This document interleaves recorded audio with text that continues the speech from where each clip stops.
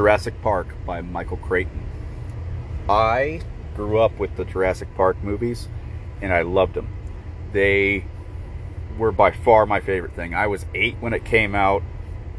My neighbor down the street would mimic the raptor. He was really good at it. But I never read the book. And normally, I have a rule of thumb when it comes to books and movies that are the same subject. I can watch the movie and enjoy it, and then read the book and enjoy the book. I cannot read the book and then watch the movie and enjoy it, because I see them slaughtering the book. Jurassic Park is very much a book where if you read the book first and then watched the movie, it would have ruined the movie, in my opinion, because there are so many changes.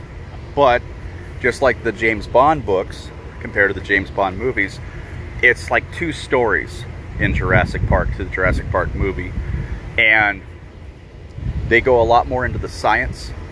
The characters are basically the same. Dr. Wu in the movie has a much larger part. Oh jeez, sorry, there was a bug on my hand. That threw me off. So anyway, different people die than in the movies, different people live than in the movies.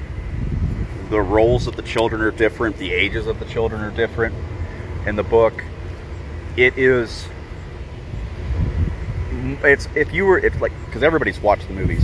So if you were to merge the Jurassic Park movie and the Lost World movie, that was what Jurassic Park, the book, kinda looks like.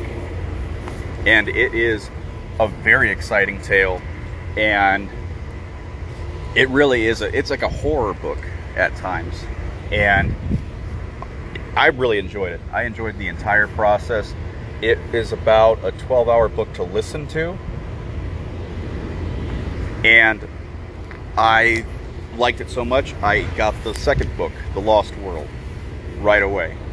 And so I'm recording this because I don't want to mix the 2 books up.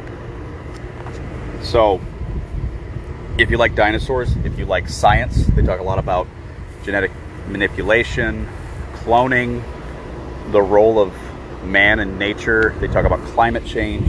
They talk about extinction and how man thinks they're going to destroy the world, and how some people don't think it's true. And my favorite character actually was Ian Malcolm. And so if you remember in the movie, he was the guy who did the chaos theory, and he was always like the comic relief, right? He was kind of the goofy guy.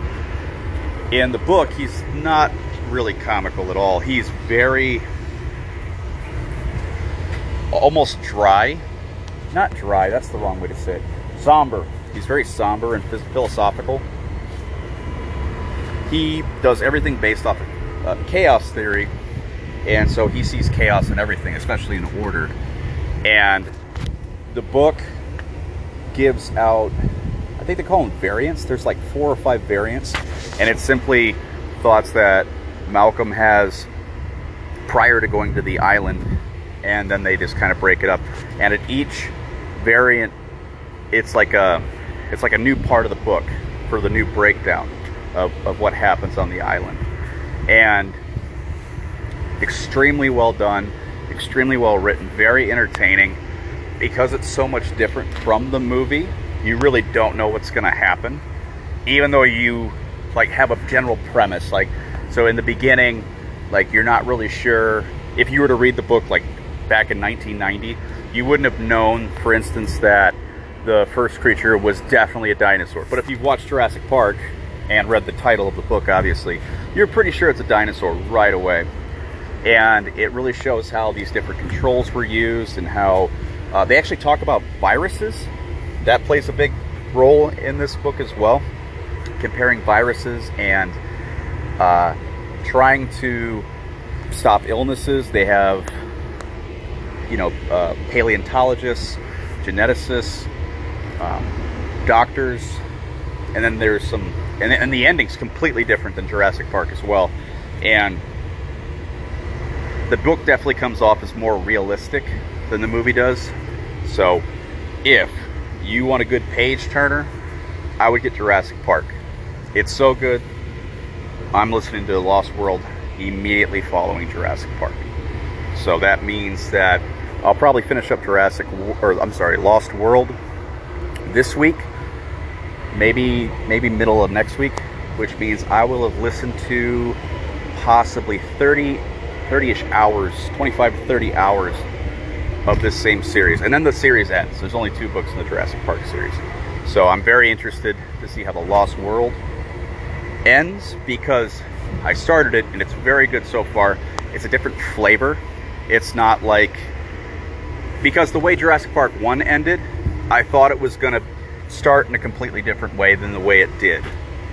And it is more interesting because it's not just a continuation of book 1, where I definitely thought it was just going to be a continuation of book 1. So, like I said, you want a good page turner? Get Jurassic Park.